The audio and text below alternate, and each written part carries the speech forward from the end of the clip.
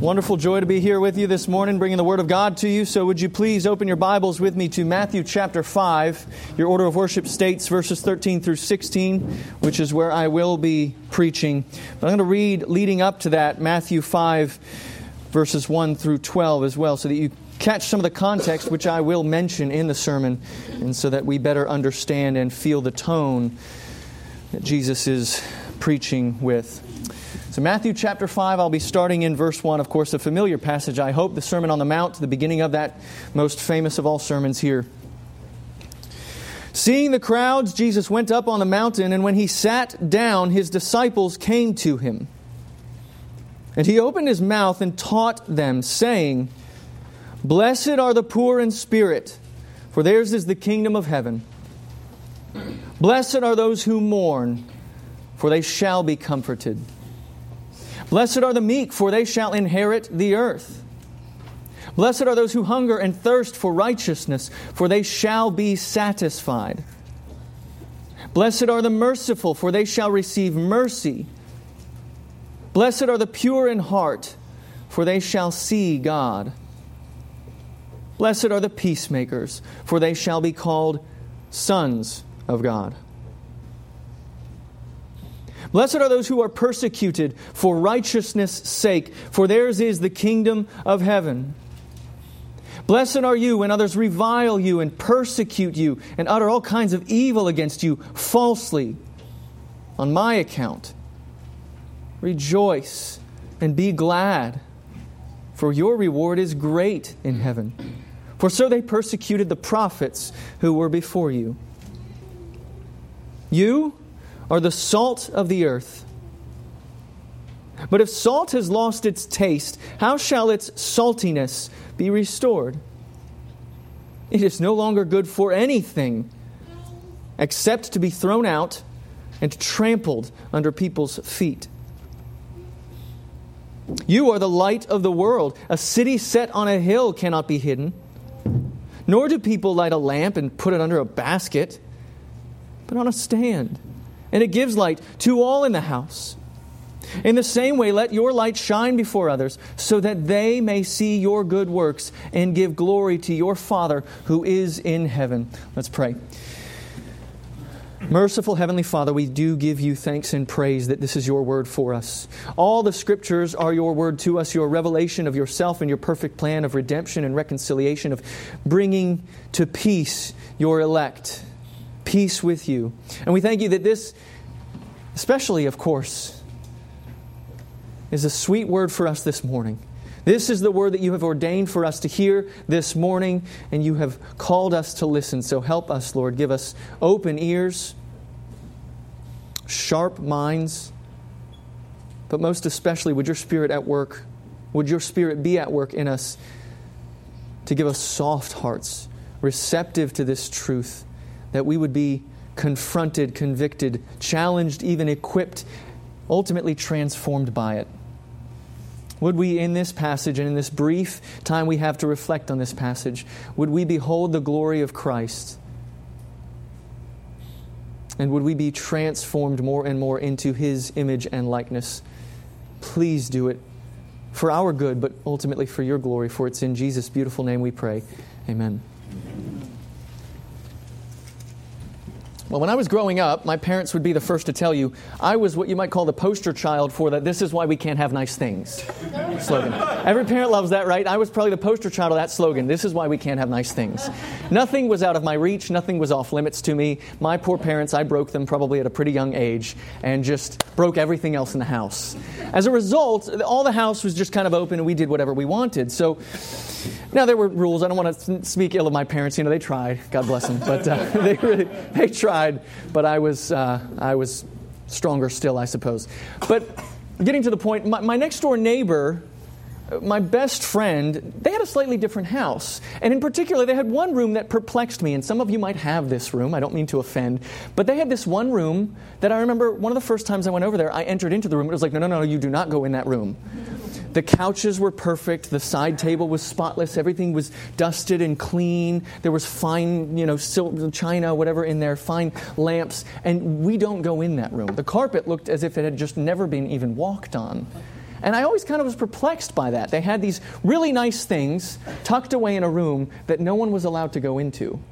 Now, I'm sure they had their set-aside purpose for it. They would have guests over or certain special occasions where they would use the room. But it just perplexed me as a kid. You've got all this stuff you just kind of never use. You've got all these things, these nice things that you keep hidden and tucked away for no one to enjoy. And I was perplexed about what purpose they served. And maybe it's a bit of a stretch, but I would contend that some of us live our Christian life that way, where we kind of keep ourselves tucked away and hidden, or certain parts of our lives tucked away. Those things devoted to the Lord Jesus, they come out and they're in full display here at church around the brothers and sisters in Christ. Maybe when we get together for fellowship, when we have certain friends over, or we go to certain homes, that Christ-likeness or the Christianity kind of comes out of us in certain ways. But at other times and in other contexts and settings, we rein it in a bit and we hide it in the corner, hoping no one will see or be disturbed by our Christianity. Of course, the passage for us this morning, the Lord Jesus is, I think, confronting and poking at that idea. The reason that I read the initial 12 verses of this chapter, these opening phrases of the Sermon on the Mount, is so that you would hear that as Jesus opens this most beautiful and blessed sermon, you hear Him preaching not how to become a kingdom person, not how you might enter into the kingdom, but instead, if you are in the kingdom, this is what you look like and this is how you live. These are descriptions of life in the kingdom, these what we call Beatitudes. This sermon is for people who are already citizens of the kingdom, by grace through faith in Christ Jesus. It's in Christ that they have entered the kingdom. They are comforted. They inherit the earth. They have their deepest soul longing and need satisfied. They receive mercy. They see God. They're called sons of God. They have a great reward in heaven. Now, some of that, yes, isn't already not yet. They await a future fulfillment. But Jesus is telling them, I am here, and in me you have received all these things. You are citizens of another world now.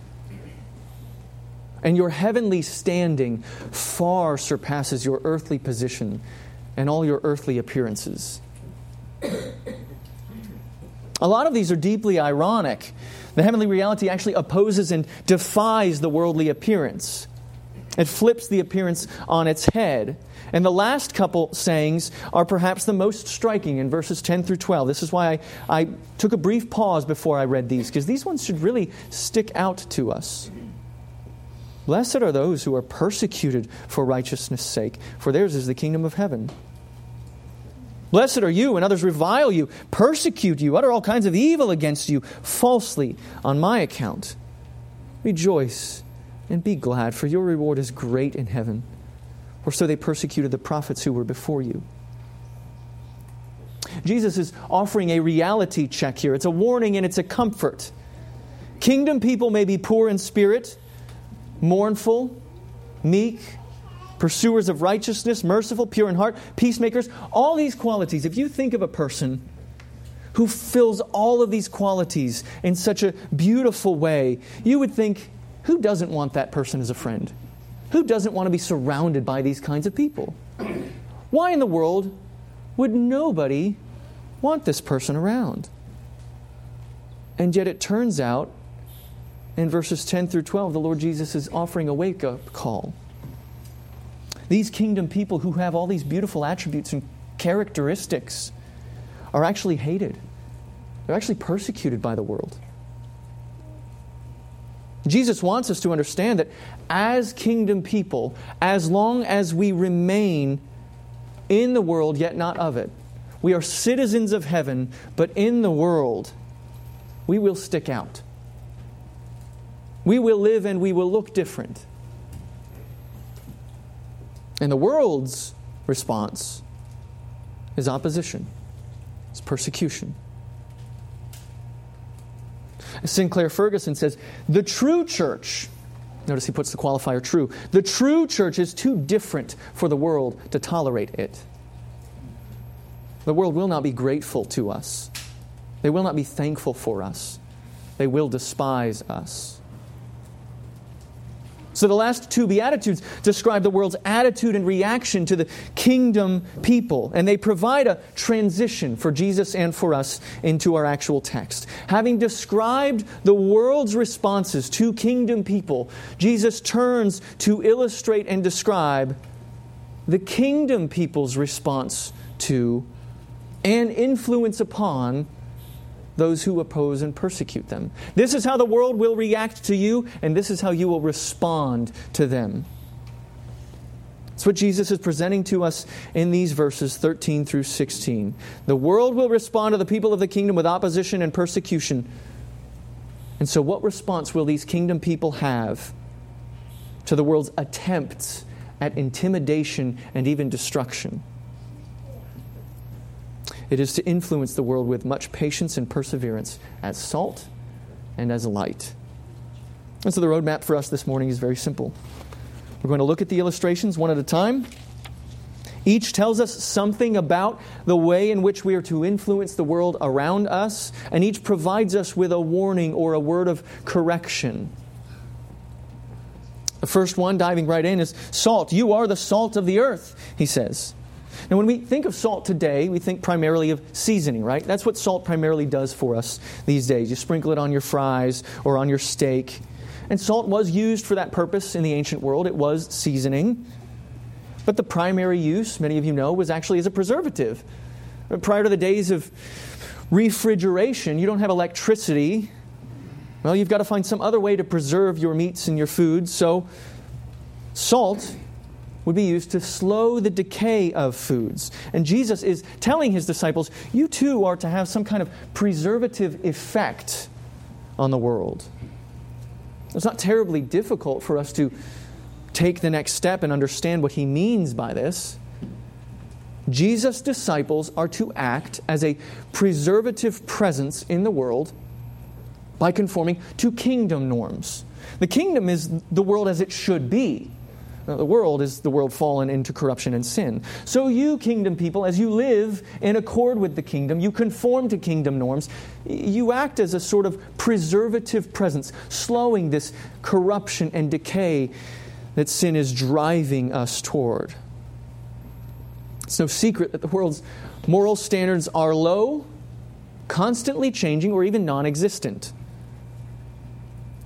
The world's moral standards aren't only bad, you notice they flex and they change, sometimes very rapidly, to meet whatever the want or the need of the hour is, or the supposed need. Whatever I think I want right now, that's what I need. And so the world's moral norms and standards can just kind of flex and bend to fit that so that you can have whatever it is you want. But the disciple was like salt, stable, unchanging. The Christian works to resist the spread of ungodliness. Some of you experience this. Your mere presence in the room at times has at least a slight sin-smothering effect on friends in school or co-workers, maybe neighbors or family members.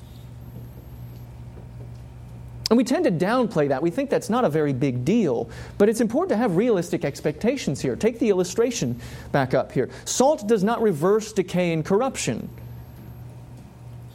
Not only slows it down. When you rub salt into the meat, it doesn't make it perfectly. You don't take rotten meat and rub salt in and hope it's going to make it fresh again, right? That'd be silly. No, but if it's rubbed in and it's there, it preserves and slows the decay that is inevitable. In the same way, we may not be able to regenerate society simply by your presence. You may not necessarily be able to convert all your friends. Some people do. Praise God for them. I'm just intimidated by those people. They come to Christ and like all their friends become converted, and I'm like, what am I doing then? My goodness. I thank the Lord for them. They keep me humble, that's for sure. And we should be grateful for them. We should be grateful for these things called revivals, right? But we shouldn't be hopelessly discouraged when we don't see that. The Lord Jesus says, you're salt.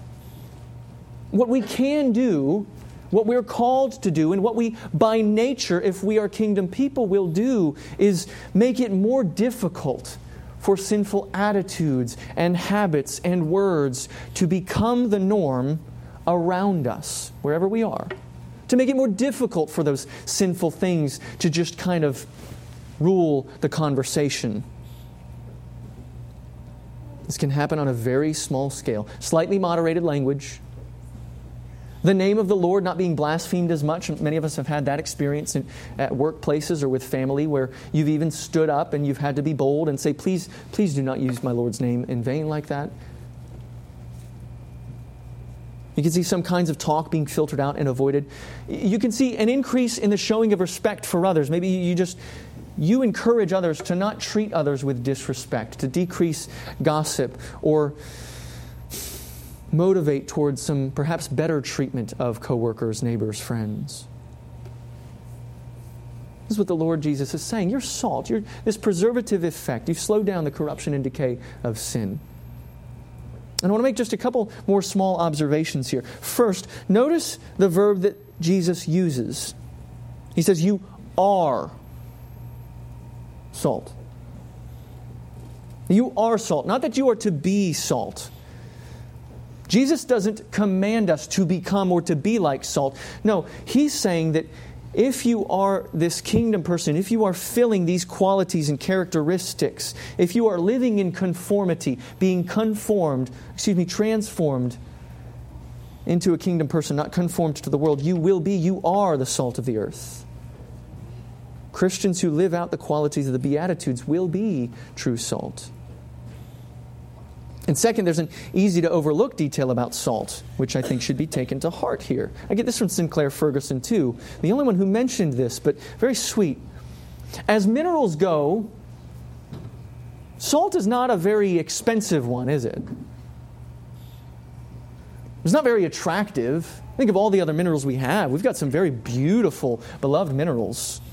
Diamonds, and we have metals like gold, and we have silver, and all these different attractive emeralds and all kinds of beautiful stones. Salt on the scale is pretty low. But in terms of its role and its purpose, it's invaluable. The others are beautiful in appearance. The world may marvel at the beauty of the other minerals and substances, but their beauty and worth is really in their appearance only. And why is this encouraging to us? Because we so easily despair of having any significance, any impact by ourselves. We think that we can be effective only in large numbers. But Jesus is encouraging us that apparently the cheap and seemingly insignificant can have an influence. We tend to think that it's the church's job to transform the culture. It's the church's job to change the world. The church's job is to make disciples, and it's those disciples who then, as salt and light, go out into the world, and they have that preservative and transformative effect on the world, perhaps, as individual disciples driven out into the world. The church builds up, makes these disciples, trains them up, equips them, and then it's you, as salt and light, you go out. The salt and light stuff doesn't happen here. It happens out there. I've been so encouraged to know that the youth in my youth group, a few in particular, we have some homeschooled, and there's nothing wrong with that, but the ones we do have that are public school, I'm so encouraged to hear how they have these experiences in their own lives. They're sometimes teased or they're kind of joked about as the Christian one.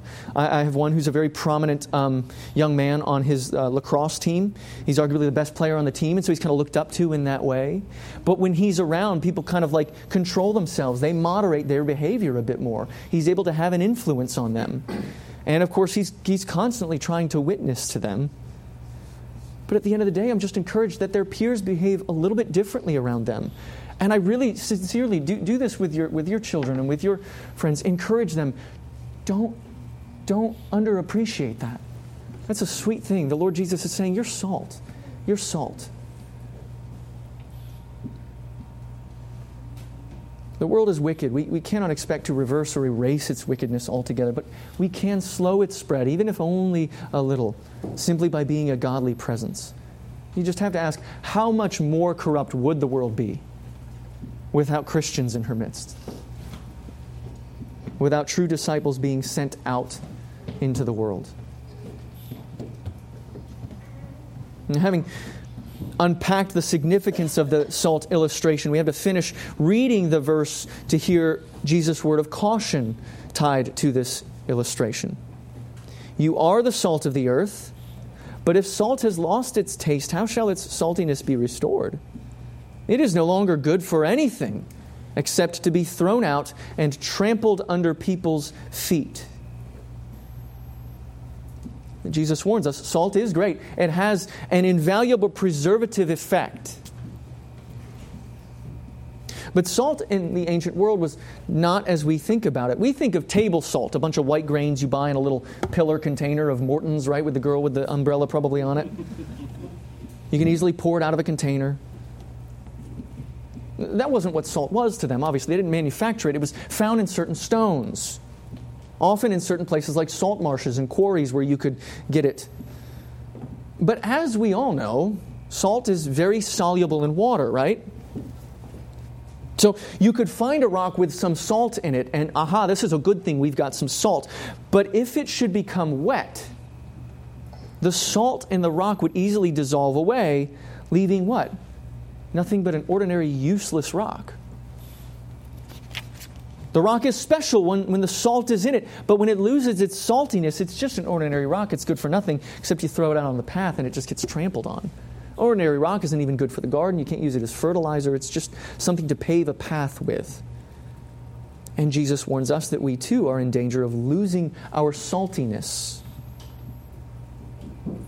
And what does this look like in the disciples' life for us? The simple answer is we lose our saltiness when we lose our differentness. To be salt is to be different than the ordinary rocks of the earth. To lose your saltiness is to become ordinary, an ordinary stone, an ordinary part of the earth, no longer different. We cannot be salty if we are not different, if we do not stand out. The more a disciple embraces his differentness from the world, the greater his potential influence on his surroundings. It's obvious. But the more influenced by our surroundings we become, the more similar we are, the less salt-like we will be, the less influence we can have. It should sadden us that so many Christians in our evangelism today want to stress our remaining likeness to the world. We're not that different. I'm not crazy. You don't have to change that much. I'm still a normal person just like you. And okay, there's something to be said there. But if it's true that you're really not that different and you're just like the world, then what's so special about you? What's so special about us? What are you really offering anyone? How are we going to be the salt of the earth if I'm still just like you? There's some sense in which we should be completely unlike you now. It's interesting to note that the word translated in the ESV to translated lost its taste appears a couple of other times in the New Testament. And Paul uses it twice, but not to refer to salt. In Romans 1:22, he says, claiming to be wise, they became fools. And in 1 Corinthians 1:20, he says, where is the one who is wise? Where is the scribe? Where is the debater of this age? Has not God made foolish the wisdom of the world? So this same verb, lost its saltiness, is used by Paul two other times where he says, became fools and made foolish. Do you hear this connection? The Greek word is actually moranthe. Michael said the word moron earlier. You can hear, this is where we get our English word moron from, to become a fool, to be made foolish. The word Jesus, isn't this interesting? The word Jesus uses to warn us about losing our saltiness is the same word used to speak of becoming or being made a fool. For you to throw away your differentness, Christian, to speak a little harshly, is to be foolish. Absolutely and utterly foolish. Why would you throw away the one thing that He's given us to bring others in, to call others out of the world, to present something other than what the world offers? We are here to be different. And if we're like the world in all its ways, we're worthless. It is not our similarity to the world, not our likeness to it that will impress them and point them to Christ. It will not cause anyone to marvel at His glory and His grace. If the church becomes just like the world, she's powerless and ultimately she's pointless. It is our peculiarity. It is our prayers, our praises. It is our perseverance through trials. It's our confidence, our trust in Him through every drought and storm. Our selfless love of one another, our care for the last and the least of these. These are the things that will make them take notice. These are the things that will point people to Christ. And that thought should lead us on to the second illustration. We can do this one much more quickly. We've seen that the first illustration Jesus gives is we are to be salt, to have a preservative effect, reducing, slowing the decay and the progress of sin in the world. And the word of warning is that we are not to compromise and be conformed to the world. So don't be a fool. Don't forget who you are, whose you are, what kingdom you belong to, what world you are a citizen of. And with that said, the second illustration the Lord Jesus gives, you are the light of the world. Now, light is such a universal religious symbol. It symbolizes purity and holiness, truth and knowledge, divine revelation and presence. Just about every world religion loves to use light as one of its symbols. But Christianity, hopefully, does it best of all, right? Because it is truly a symbol that belongs to us. If salt has a negative function of slowing decay, light has this positive function of shining openly, revealing and displaying the truth of God. It provides knowledge of God, goodness, righteousness, truthfulness, joy, gladness, true happiness. It exposes and expels darkness, dullness, depravity, and despair. It's frequently and intentionally used in the Scriptures. Isaiah speaks of the suffering servant as being a light to the nations. And then, of course, Jesus has this word on His lips all the time, doesn't He? Especially in John's Gospel. He says things like, I am the light of the world. And we say, yes, Jesus, you are. But then He starts to say things like this. As long as I am in the world, I am the light of the world. And we say, uh-oh. And He says, the light is among you for a little while longer. Walk while you have the light, lest darkness overtake you. While you have the light, believe in the light, that you may become sons of light. And we hear these things and we say, uh-oh, well, where are you going? And what's going to happen when you go? What about when Jesus is no longer in the world? And the answer, of course, you hopefully already know, is right here in the Sermon on the Mount. He says, you are the light of the world. As He says at the end of John's Gospel, as the Father has sent me, so I am sending you. That's why Paul says things like, at one time you were darkness, but now you are light in the Lord. He says, you shine as lights in the world. Jesus commissions us, gives us His own light, and says, when I leave, you are now the light in the world. He goes on to say in the sermon here, a city set on a hill cannot be hidden. And we tend to think of a city at night, right? You put a city at night with some light. They don't have electricity. You don't really have very bright lights in cities at night in those days. Not tremendously anyways. You could have some torches, but it's more likely that this is referring to ancient towns that would be built of white limestone on top of a hill, would reflect the sunlight. You picture all white walls and all white buildings. It would gleam very visibly from a distance. There's a sweet distinction there. This city is reflecting a light that is given to it by another source. And Jesus goes on, nor do people light a lamp and put it under a basket, but on a stand. And it gives light to all in the house. In the same way, let your light shine before others, so that they may see your good works and give glory to your Father who is in heaven. And we hear the purpose of this light shining. If the purpose of being salt is to slow the corruption and decay, the purpose of being light is to point to God the Father. And notice the verb here too. Let light shine. Let your light shine. You go back to this opening illustration. It's you don't act different ways at certain times and in different places. You don't pretend and you don't shift and change. You just are what you are. And if you are being what you are, let your light shine. It is supernatural because it is the Spirit working through you, but it's just this thing that happens as you naturally, supernaturally live out what you have been given in Christ. This is not fake, it's not a show. The Lord is saying to us, I've given you my light. Don't you dare think about covering it up. And this is the warning for us, right? If the warning before is compromise and conformity to the world, the warning here is about covering up what you really are.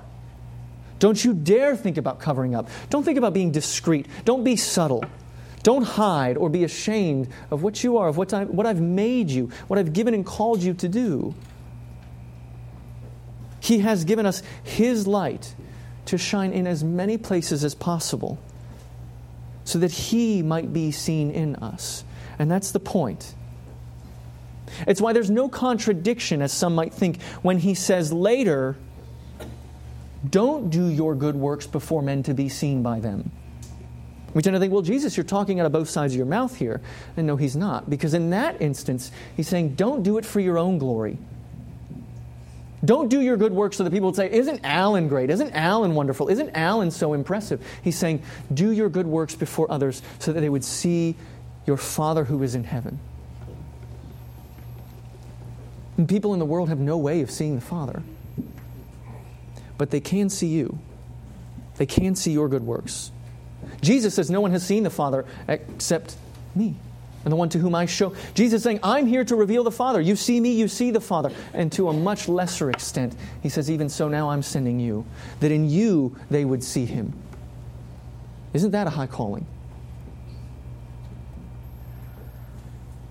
People out, I can't remember where I heard this, but I don't want to take credit for it. People out there aren't reading the Bible, but they are reading you. It's this precious truth that we are to be the moon as to the sun, right? The moon, we could, in the middle of the night when there's a full moon, there's nothing more beautiful in the night, is there? The stars are glorious, but you behold the full moon and it's so bright. If it's really dark outside, so bright and beautiful. And if it were night all the time, you could be lost in the moon. But what's going to happen? Eventually, the sun is going to come up. And even if the moon is still up, not fallen over the horizon, the moon is completely lost in the glory of the sun, isn't it? You don't see it anymore. It's this beautiful truth. The moon doesn't have its own light source. The best it can do is display the light of another, so much more brilliant and so much more powerful. And so the word of warning here for us, don't cover up. If you're to be a city set on a hill, maybe a refuge, how in the world is anyone going to see you? Sure, a city set on a hill makes itself a target for opposition, for persecution. As you, Christian, will. If you let your light shine before others, most people are probably going to hate you. Or at least be low-level annoyed with you all the time. But if you're a city of refuge, yes, you may come under attack if you're very visible. But how in the world is everyone going to see you and run to you for refuge if you're not visible up on the hill? If even one comes to the gate and knocks and asks you, what are you? What is this light that you are shining? Then isn't it worth all the other persecution? Isn't it worth all the affliction and opposition? I think in my own life of one young man who, a lot of people are annoyed with him because he is a little bit different. He's quirky and he's just always so passionate in his love for the Lord, talks about Him all the time. He's not the type that's just always happy-clappy, but you could just tell there's something different in him. And the Lord used him. Spoke earlier in Sunday school, Sean spoke of if there's one individual in your life that you can think of, you feel a sense of indebtedness to that person for their role in your salvation. And there's one young man, I just, because I had to ask him, what makes you different? And he gets made fun of a lot, I promise you. I know he does. But I got to believe it's worth it. Because for even just a few people to come to him and say, what are you? What makes you different? And He gets to point me to the true source of the light that He is shining. So we're to be salt. We preserve, we decrease, hopefully slow the corruption and decay that surrounds us. And we're to be light, to shine and to show, to expose and expel darkness. That's where we really get hated, right? When we speak up and against certain things. And it's difficult because we're met with lots of opposition. But the question is, this is what we're called to, and how willing are you to be different from the world in these ways? How willing are you to stick out? If you blend in and you hide and you cover up, then what really are you doing? And I would contend that we're being foolish when we do that. So often we don't want to rock the boat. We don't want to cause ripples, let alone make waves. We want to belong. We want to fit in. But when that urge, when that craving to fit in, to belong here in the world sets in, we have to go back to the very center and essence of Jesus' sermon, this Sermon on the Mount. This reminder that you don't fit in here because you already don't belong here. You don't belong here anymore. You're citizens of another kingdom. Yes, you're in this world, but you are not of it anymore. And the moment we are set free from this longing to belong here, we are given this rock-solid and unshakable, this firm foundational understanding that we belong to another kingdom, to another king. That's when we will have security. Far more than you could ever desire to fit in and to be loved and liked here. Do you realize how loved you are by another? Far more loved. So much so that He would come and seek you out.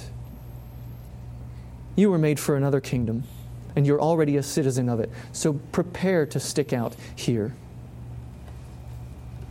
If you examine yourself, see you are not living as salt and light, that you are instead compromising and covering up, then the only solution is for you to go back to these Beatitudes. Back to this beautiful truth. This comforting word and this promise that Jesus gives us. Absolute assurance and complete confidence. You have to understand and believe these last two. Your reward is great in heaven. You must understand and be satisfied in your heavenly standing. You can't see it with your eyes, but by faith it is even more real than your earthly position. So we can die to this world. We can take up our cross. We can count all things as loss for the surpassing worth of knowing Christ Jesus our Lord. We must be like Moses. Quote the author of the Hebrews as we close here. Love this illustration. Love ending with illustrations from the Bible. Moses, who, when he was grown up, refused to be called the son of Pharaoh's daughter. His earthly position was the best in all the world, wasn't it? He's not throwing away a little. He's throwing away a whole lot. Refused to be called the son of Pharaoh's daughter, choosing rather to be mistreated with the people of God than to enjoy the fleeting pleasures of sin.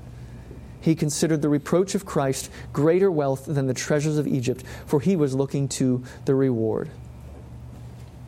Yes, if you are a follower of Christ, you will be persecuted. I guarantee it. If you are different than the world, you're going to be picked on, and maybe worse. But why should you care about that? Why? When Jesus calls you not only follower, He calls you friend. And when the Father calls you son. Let me pray. Father, we thank You that You love us so dearly and so powerfully that You would call us, as Robert prayed earlier, out of the dominion of darkness and into Your marvelous light. Help us to not take that for granted, to be encouraged and assured that we would walk not by sight, we would walk by faith, with the absolute assurance that we are in Christ, and in Him we need not fear any man. We need not fear any earthly trouble or affliction. It is well with our soul. We are in Christ. And You, who did not withhold from us Your only Son, but graciously gave Him up for us, how will You not also with Him give us everything we need, withholding from us nothing that we need? So help us, Lord, to trust You and to rejoice in our belonging to You far more than we would long to belong in this world which is passing away. everything we see with our eyes is passing away. Help us instead to completely root ourselves in the anchor of Christ Jesus. We love you. Would you make this so by the power of your Spirit in our very hearts and minds, so that we would be encouraged to go out of this place and be as salt and light in the world. We ask it in Jesus' name. Amen.